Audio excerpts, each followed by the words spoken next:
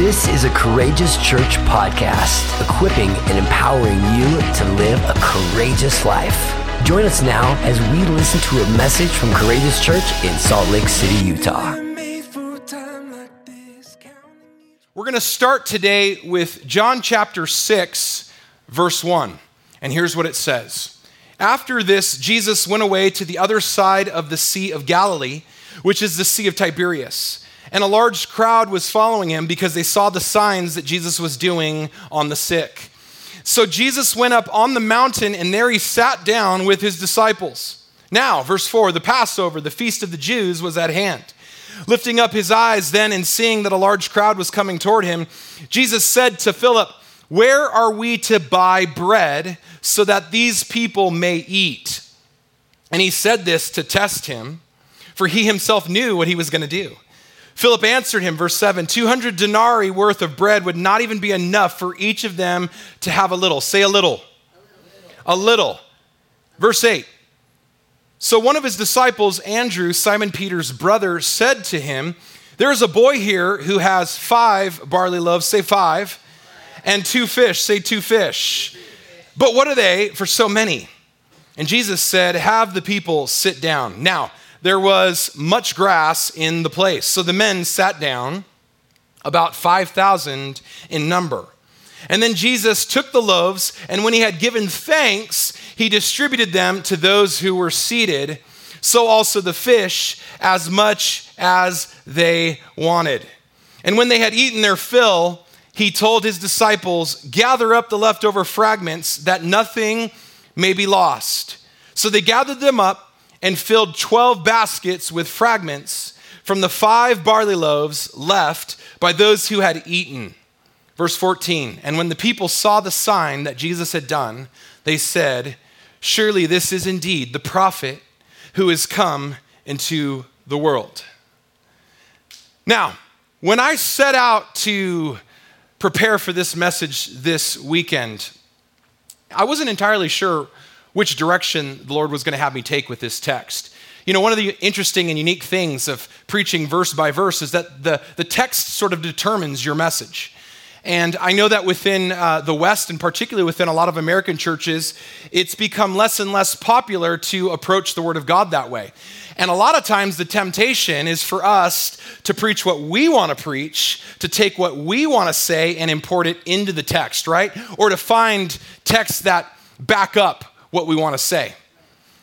But preaching verse by verse has really disciplined me in that it's led me in this journey of engaging God's word one verse at a time, one story at a time, one footstep at a time. And as I was praying this week and as I was preparing my heart for this message and for perhaps the direction I would go with it, I was driving all throughout the city. I was spending a little time, as I often do, in my mobile office. That would be my truck. And I was driving all over downtown, and I was on the freeway, and I was on the west side, and I was on the east side, and I went up to the north, and I even went down all the way to Pleasant Grove in the south, and it was awesome. But as I was driving, and as I was with and or around people, I began to notice the thousands upon thousands of people that call this place home, that call Salt Lake City and this valley and this region home. And how many of you guys know that there have been multitudes or thousands of people that have gathered here even over the last few years? And even more, their forecasting are on the way. How many of you guys ready for this place to really start pumping with people? I mean, if you didn't think it was crowded enough, it's about to get even more crowded, right? Millions are on their way, which is pretty amazing to think about it. And as I began to think about that, as I began to kind of mull that over in my spirit, I felt like the Lord asked me a very simple question. I felt like this was the impression of the Lord in my heart. He said to me, "Jason, how are we going to meet all the physical and spiritual needs of all these people? How are we going to meet all the needs of all these people that are here and that are coming?" And I paused for a moment and I said, "Well, what do you mean we?" You sure about that, God? Are you suggesting that I have a role to play in what you want to do here in Salt Lake City? Are you suggesting that our church, Courageous Church, has a role to play in what you want to do here in Salt Lake City? Precisely. And in praying about what this could look like and dreaming about what this could look like for our church, for our small, little, beautiful, faithful church, God had me reread this story. He had me go to this gospel, and it became crystal clear to me what the Lord wants to say to you and to me today. Going back to John chapter 6, we see Jesus begin here by first challenging his disciples' perception of who they thought God was up until this point, and who they thought Messiah, Jesus, the Christ was. And he was challenging and wanting to challenge their perception of what they thought or believed God could even do. We see it specifically here in verse 5. Jesus starts by challenging and pushing back against Philip's perception of how he saw both the people that had shown up and Jesus. And here's what it says. I want to read it. Verse 5. Lifting up his eyes then and seeing that a large crowd, say a large crowd was coming, Jesus said to Philip, "Where are we going to buy bread?" In other words, Philip, what are you and I going to do about this? He says, where are we to buy bread so that these people may eat? First off, where's Jesus? He's on a mountain. We know this from verse 3. Jesus is on a mountain. And who is Jesus with? Jesus is with his disciples, his students, his apprentices. He's gathered them all to himself. And these are important details that we can quickly move past, but they're important for us to consider because typically speaking, when Jesus goes to the mountain in Scripture, it's to be alone. It's to rest and to be with the Father and to pray. And yet, in this scenario, Jesus takes people with him to the mountain. He takes them up the mountain. And here in verse 3, it says that his disciples were with him and that they sat down with Jesus. The only reason a first century Jewish rabbi would be sitting down with his disciples or apprentices would be because he wants to teach them something. He wants them to assume the posture that you guys have so graciously assumed here tonight.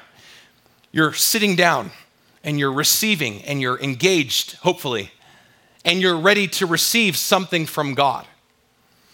And this is a setup.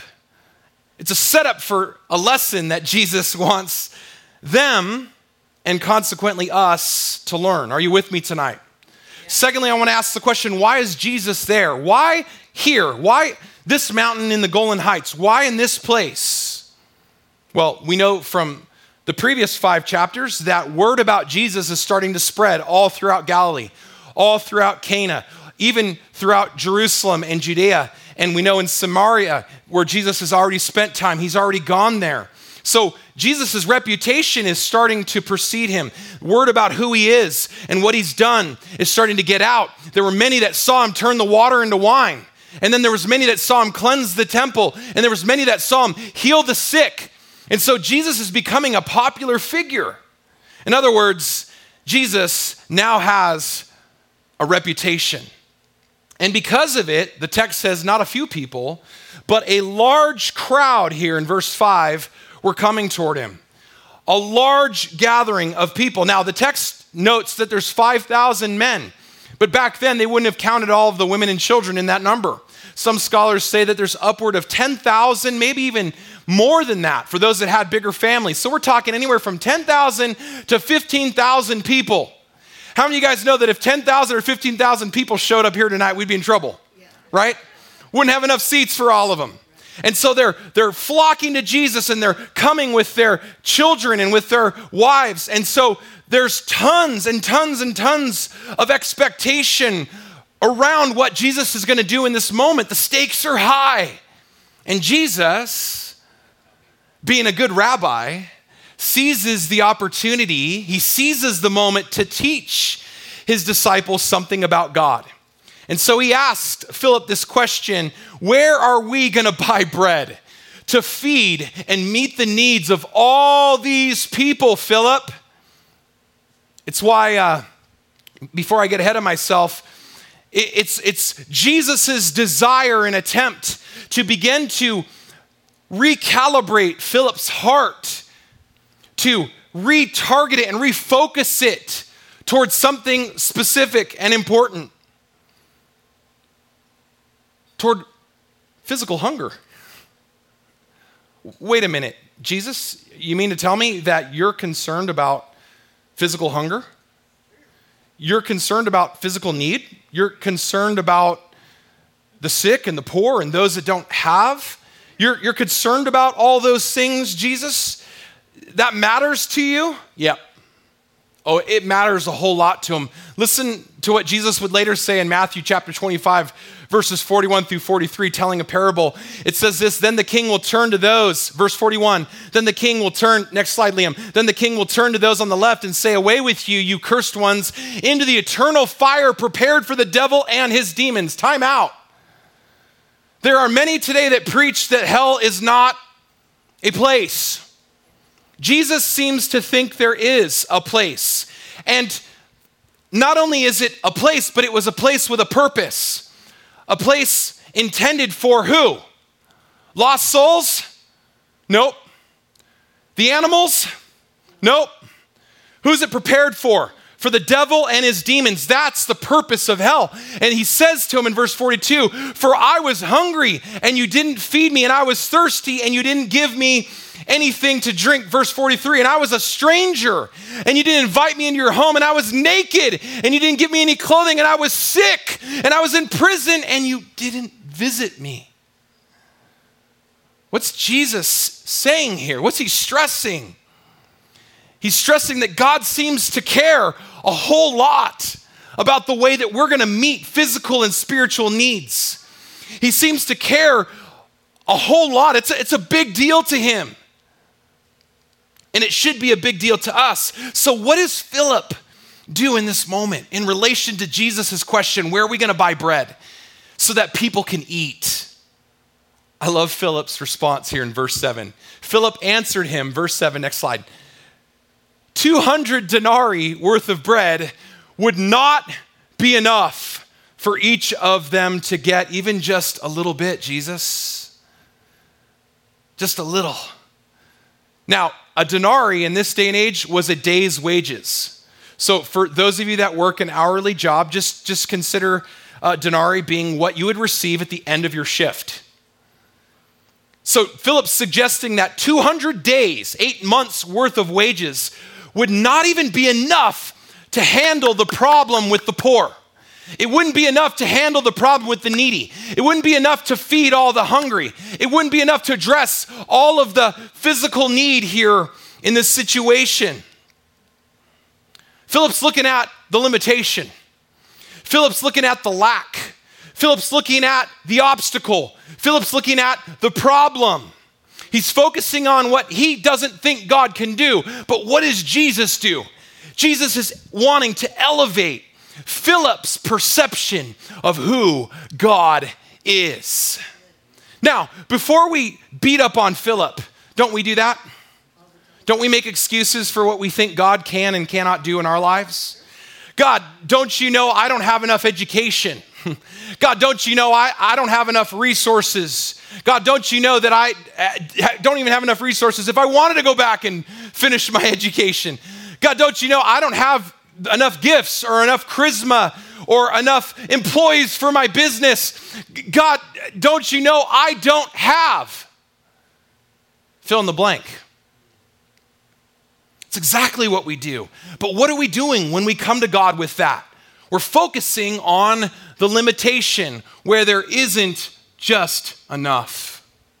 We're focusing on our own lack, and we're looking at it with natural eyes. But I'm here to tell you guys today, I'm here to tell you that God is calling this church, Courageous Church, to be a people of faith. A people that not focus on limitation or lack, but on what our God can do, on what is possible with God. Because, number one today, faith always sees what is possible with God. I wonder what limitation God might be wanting to elevate your sight beyond today? I wonder what limitation you may have placed on God even. I wonder if he might be calling you to become the kind of person that sees possibility where others only see lack and want. Verse 6, Jesus said this to Philip to test him, for he himself knew what he, meaning Jesus, was going to do. You see, the testing of our faith is never done for God's sake. God already knows. You know whose sake it's for? It's for ours. Jesus already knew what he was gonna do, and he knew where Philip was probably gonna get stuck. But Philip needed to know where Philip was stuck. Philip needed to come face to face with his own heart, with his own lack of belief. He had to confront what he really believed about this Messiah that he's been following now for days and months. He had to come to terms with it in a really powerful and real way. Which leads me to the second point I want to make, which is that number 2, we never know what we truly believe until we are tested. There is going to be a test that comes the moment you say yes to Jesus. And then there's going to come a test after that. And then after that. And then after that. This is why God uses trials. This is why God uses testing. This is why God uses suffering. I didn't say that he caused it, but you better believe he'll use it. He'll use it to grow us in our faith. So, when you find yourself being tested by God, know this. Have this anchored in your soul, church. It's for your good. It's for your good. You know why it's for your good? Because he wants you to grow up. He wants us to grow up. And he wants us to grow up because he loves us. And he doesn't want to see us stuck where we were 10 years ago, 10 weeks ago, 10 minutes ago. You know, deep into this last 18 months, when the pandemic hit and everything was shutting down, that was a real easy time for many of us to get stuck. I mean, I know I did. I think emotionally it was challenging. I think you would all agree, right? The last 18 months have been emotionally challenging. Regardless of where you stand politically, regardless of where you stand medically, this has been a challenging year. And I found myself feeling stuck. God, I don't know how to move forward, but I don't want to move backwards. And I'm just kind of in limbo. Anybody ever felt like that before? Maybe some of you are there right now. Can I tell you something? When you feel stuck, when you feel in limbo, when you start to feel the sense that what you're going through is challenging, know this, it's for your good.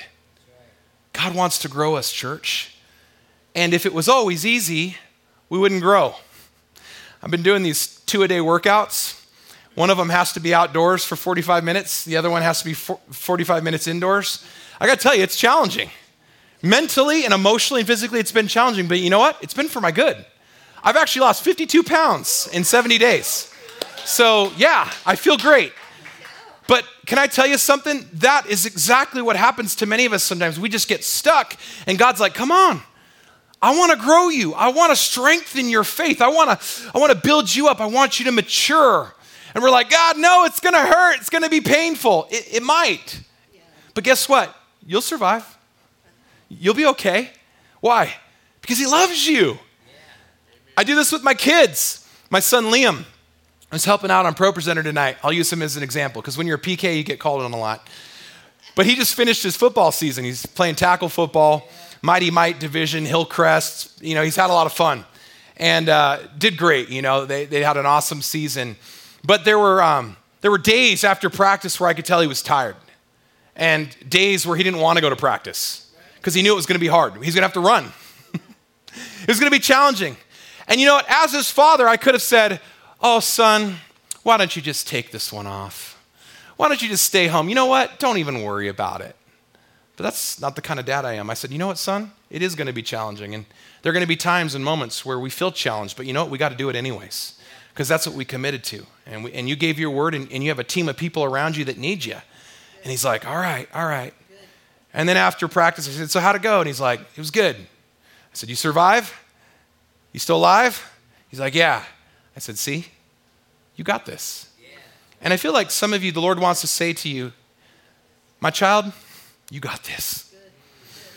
I didn't send the test to break you. I sent the test to grow you, to build your faith, to build you up. Why? Because it's always for our good. You see, the goal of the test isn't merely to see if you'll pass or fail. Sometimes you're going to pass it, sometimes you're going to fail it, but that's actually missing the point. The goal of the test is to reveal to you where you still need to mature and grow in Christ's likeness. You see, that's God's goal for our life. To become more and more like Jesus. The Bible says that we're being actively conformed into the image of the Son of God. People say, well, what's my purpose? To become like Christ. Doesn't matter if you're a doctor, a dentist, a construction worker, a stay-at-home mom, a lawyer. What's your purpose? To become like Jesus. To become like your rabbi. To follow in his footsteps. Are you tracking with me? Remember, what is Jesus trying to do here with Philip and all of his disciples? He's trying to make disciples. He's trying to train them and teach them up in his way of doing life, not the world's way. All of us are born into a world where what comes natural to us is this word, mine. Anybody ever have toddlers? What's like one of the first words they learn how to say? Mine. That's mine.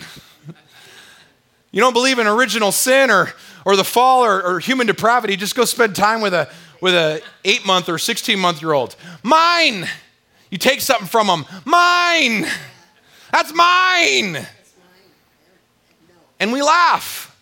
But we're not supposed to be like that at 20 and 30 and 40 and 60 and 70 years old. We're supposed to be like Jesus. This is why Jesus is doing what he's doing. This is why he's saying what he's saying. This is why he's revealing to Philip what's in his own heart.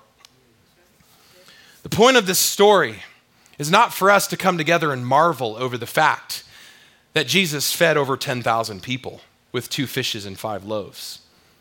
It's amazing, but it's missing the point. The point of the story is to teach us how to take on Jesus' way of doing life so that we can become like him.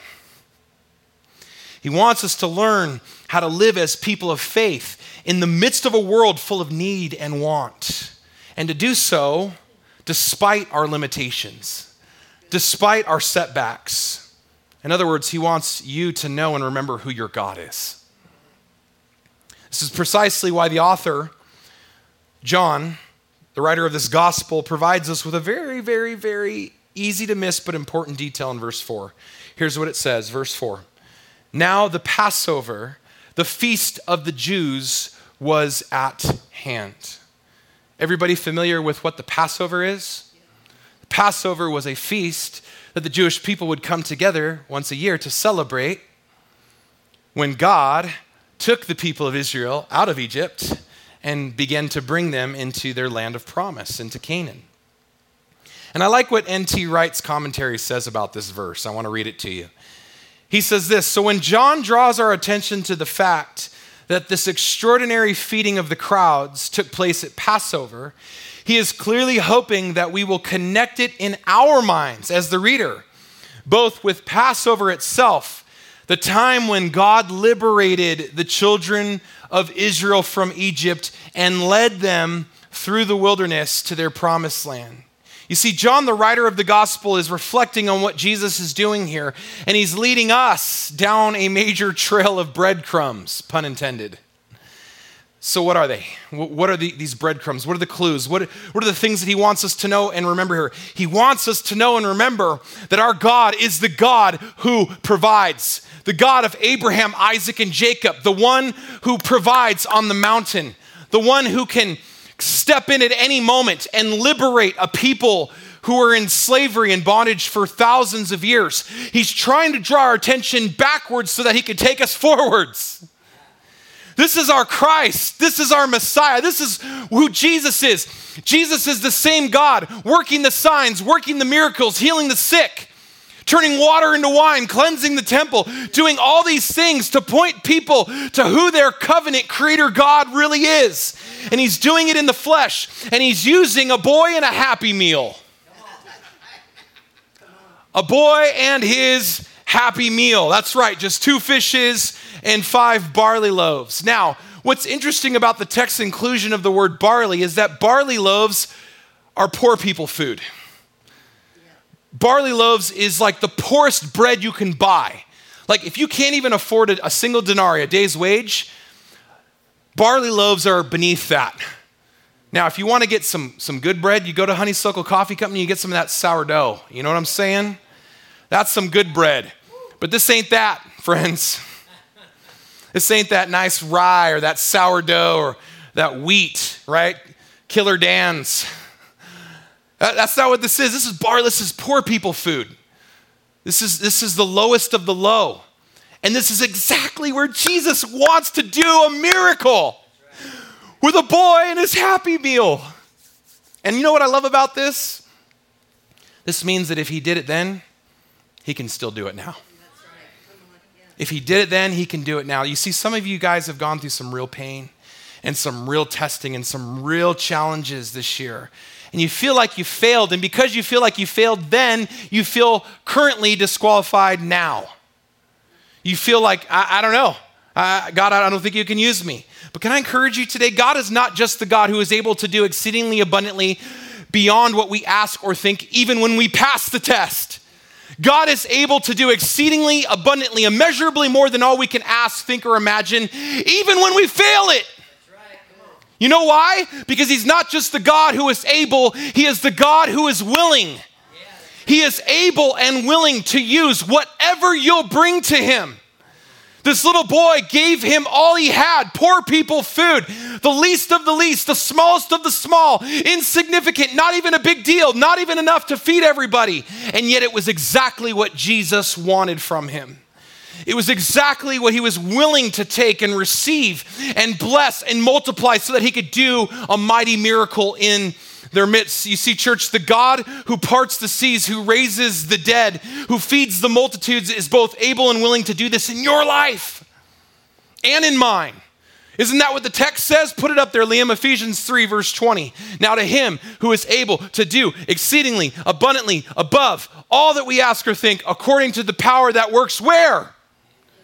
In us, in you, in me. That's where he's going to do it. Through your Happy Meal faith. Through your ability to take what he's put in your hands and to offer it to Jesus. You see, the question isn't if God can do it. God can do it. He can do a miracle. We believe that? The real question is, how does God want to do it? Through you. Through the power that wants to work within us.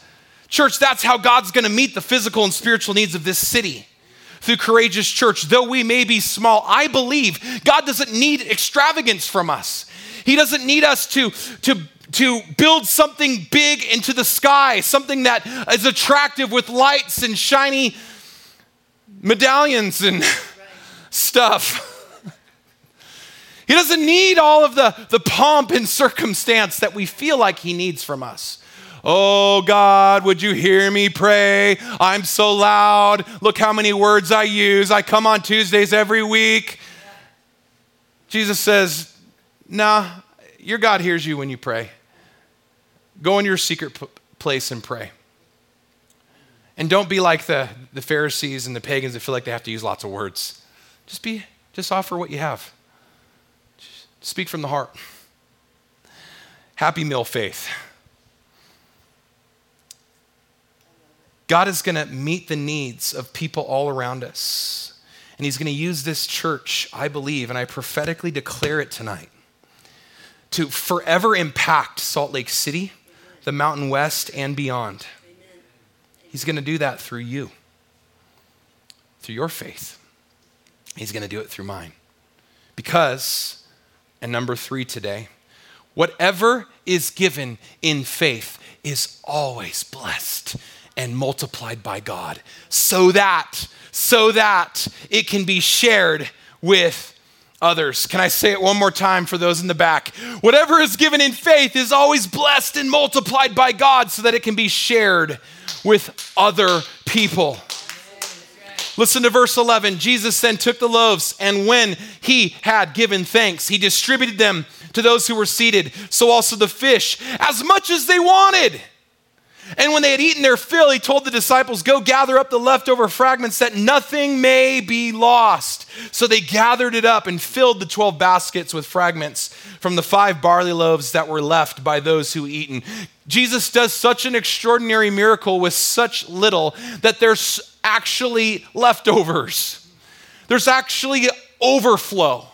There's abundance. So much so that Jesus says, why don't you guys go gather that up too, so that not a single ounce will be wasted. I love that. You see, Jesus takes what's offered to him by this little boy in faith. I mean, the boy could have refused, couldn't he? Right? He could have refused when the disciples came knocking. Hey, Jesus has need of your meal. He could have been like, hey, listen, guys, appreciate the offer, appreciate the invitation, but this is going to feed my family. And then I don't know when I'm going to eat again. Like, this is it. Like, Jesus, I don't have enough. I don't know what I'm going to do here, you know? But what does the boy do? He willingly gives it to the disciples and thus Jesus. And that takes an act of faith, doesn't it? I believe it does. Because it's always easier to give God excuses as to why we're not ready to give or to hold on to what we think we need, when in reality, Jesus is always calling us to trust him in faith. Now we're going to get down to the brass tacks. I know why some of you don't give or tithe. I know why. Because you're afraid you're not going to have enough left over if you do. You look at your bills, you look at your debt, you look at your situation, and you go, I don't know, God. I don't think I can afford to tithe. Can I let you in a little secret from somebody who's learned this the hard way? I've been in debt up to my eyeballs. I know what it's like to be $30,000 in debt and to have to climb my way out of that. I do. I know what it's like to not have enough or to feel like the bills are piling on. I know what it's like to have medical bills from hospital visits with my wife and our kids. I understand that, I do. But you know what? Each and every one of us can make an excuse. Each and every one of us can cling to what we think we need, where we think we won't have enough. But can I tell you something? You can never outgive God. I said to Candace, we're going to give our way out of this situation. And that's exactly what we did. And I'll tell you this, many of you, if you'll trust him, if you'll trust Jesus with your Happy Meal, and you'll say, it's all I got. I don't know if I'll have enough, but it's all I got, but you can have it, Lord. I believe that the Lord will do a mighty miracle in your life. Guys, I've seen it firsthand. Like some of you are like, is the Bible serious about like miracles and stuff? Can I tell you, I have experienced this. I've experienced random strangers sending me checks in the mail that I was like, I don't even know where we got this from, for thousands of dollars. Not to the church, to me personally and to Candace personally. Where'd this come from? I walk out, there's nothing in the mailbox. I open it up, there's an envelope with a check in it. Some of you guys need to test the Lord. Malachi 3 says, actually, test me in this and see if I won't open up the heavens over your finances. You see, some of us, we approach God this way where we're holding on and we've got excuses, and some of them are good. Some of them are good reasons, guys. I'm with you. But there's no good reason that should hold us back from giving what God has given us. When the Master comes calling, when Jesus comes calling and says, hey, I want what's in your hand. I want what's in your hand. I want to take your barley. Yeah, I know. It's poor people food. I get it. But I want to do something extraordinary with it. Maybe for some of you, you've written off God ever using what's in your hands because you think it's too small or insignificant. And today I believe God wants to challenge you to see that he can use whatever you offer him in faith. Whatever you offer him, no matter what size it is. Maybe some of you have the ability to create or to knit or to maybe you have an entrepreneurial spirit. You know how to build things. Maybe some of you are great administrators and you know how to administrate things. Can I encourage you, don't overlook what you possess. Don't overlook the time and the talent and the treasure that God has given you. Don't overlook that. Don't think that it's insignificant. Offer what you have in faith, because once again, whatever is given in faith is always blessed and always multiplied by God so that it can be shared with others. This is exactly what Jesus does. This is his formula to change lives. Given, blessed, multiplied, shared. Given, blessed, multiplied, shared. Repeat. Given, blessed, multiplied, shared. First, you got to give. What does Jesus do? He commands a blessing. He thanks the Father for it. He gives thanks. What we see in this movement by Jesus to give thanks is the echoes of what we see in the Last Supper. He lifts up the bread. What does he do? He breaks it and he blesses it so that it can be what? Shared. Given, blessed, multiplied, shared. Given, blessed, multiplied, shared. That's the formula. And that's what God wants to do through you, and that's what God wants to do through me, if we'll let him, if we'll yield to the process. So how are we going to reach and serve Salt Lake City Church? How are we going to do it when there's so much need? There's so much homelessness and so many people on drugs and so many people caught up in an orientation and identity that isn't in Christ. How are we going to do it? I'll tell you how we're going to do it. Next slide, Liam. Through your faith and your obedience and your willingness to give your whole life to his cause. Jesus could have told the boy, all I need is one fish. All I need is one loaf. He took it all. You know why? I think it was a test of his faith. The master has need of your meal. Well, I'll give him a little bit. Some of us, that's where we are. And it's okay. The Lord still loves us. He wants to grow us. We're making excuses why we're not going all in with Jesus. We got a little foot in. We're like, okay, I'll give you one fish, Jesus. I know you can still do a miracle with that. He can. But you know what he wants? He wants all of you. He wants all of me. He wants all of this church. The invitation for us as people is to waste it all on Christ, to pour it out all on Christ, to give it all for Christ. When Candace and I moved to Utah to plant this church, we said we are going all in. We're going to leave it all on the line. We're going to put all of our finances, we're going to put all of our hopes, we're going to put all of our dreams in. We're not going to hold anything back. You know why? Because the Lamb of God is worthy. And my prayer for some of you that don't have that conviction yet is that you would come to know that the Lamb of God is worthy, that he is worthy of your whole life. He is worthy of your faith and your obedience and your willingness to go all in and give your whole life to his cause, to waste it all. Church, may we not be a people that at the end of our life look back and go, well, we did some fun stuff.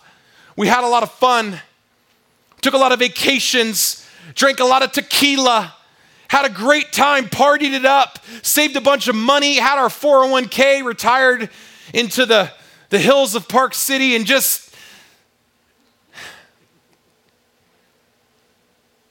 may that not be our story, church. May we be a people, a courageous people that are willing to lay it all on the line for Christ.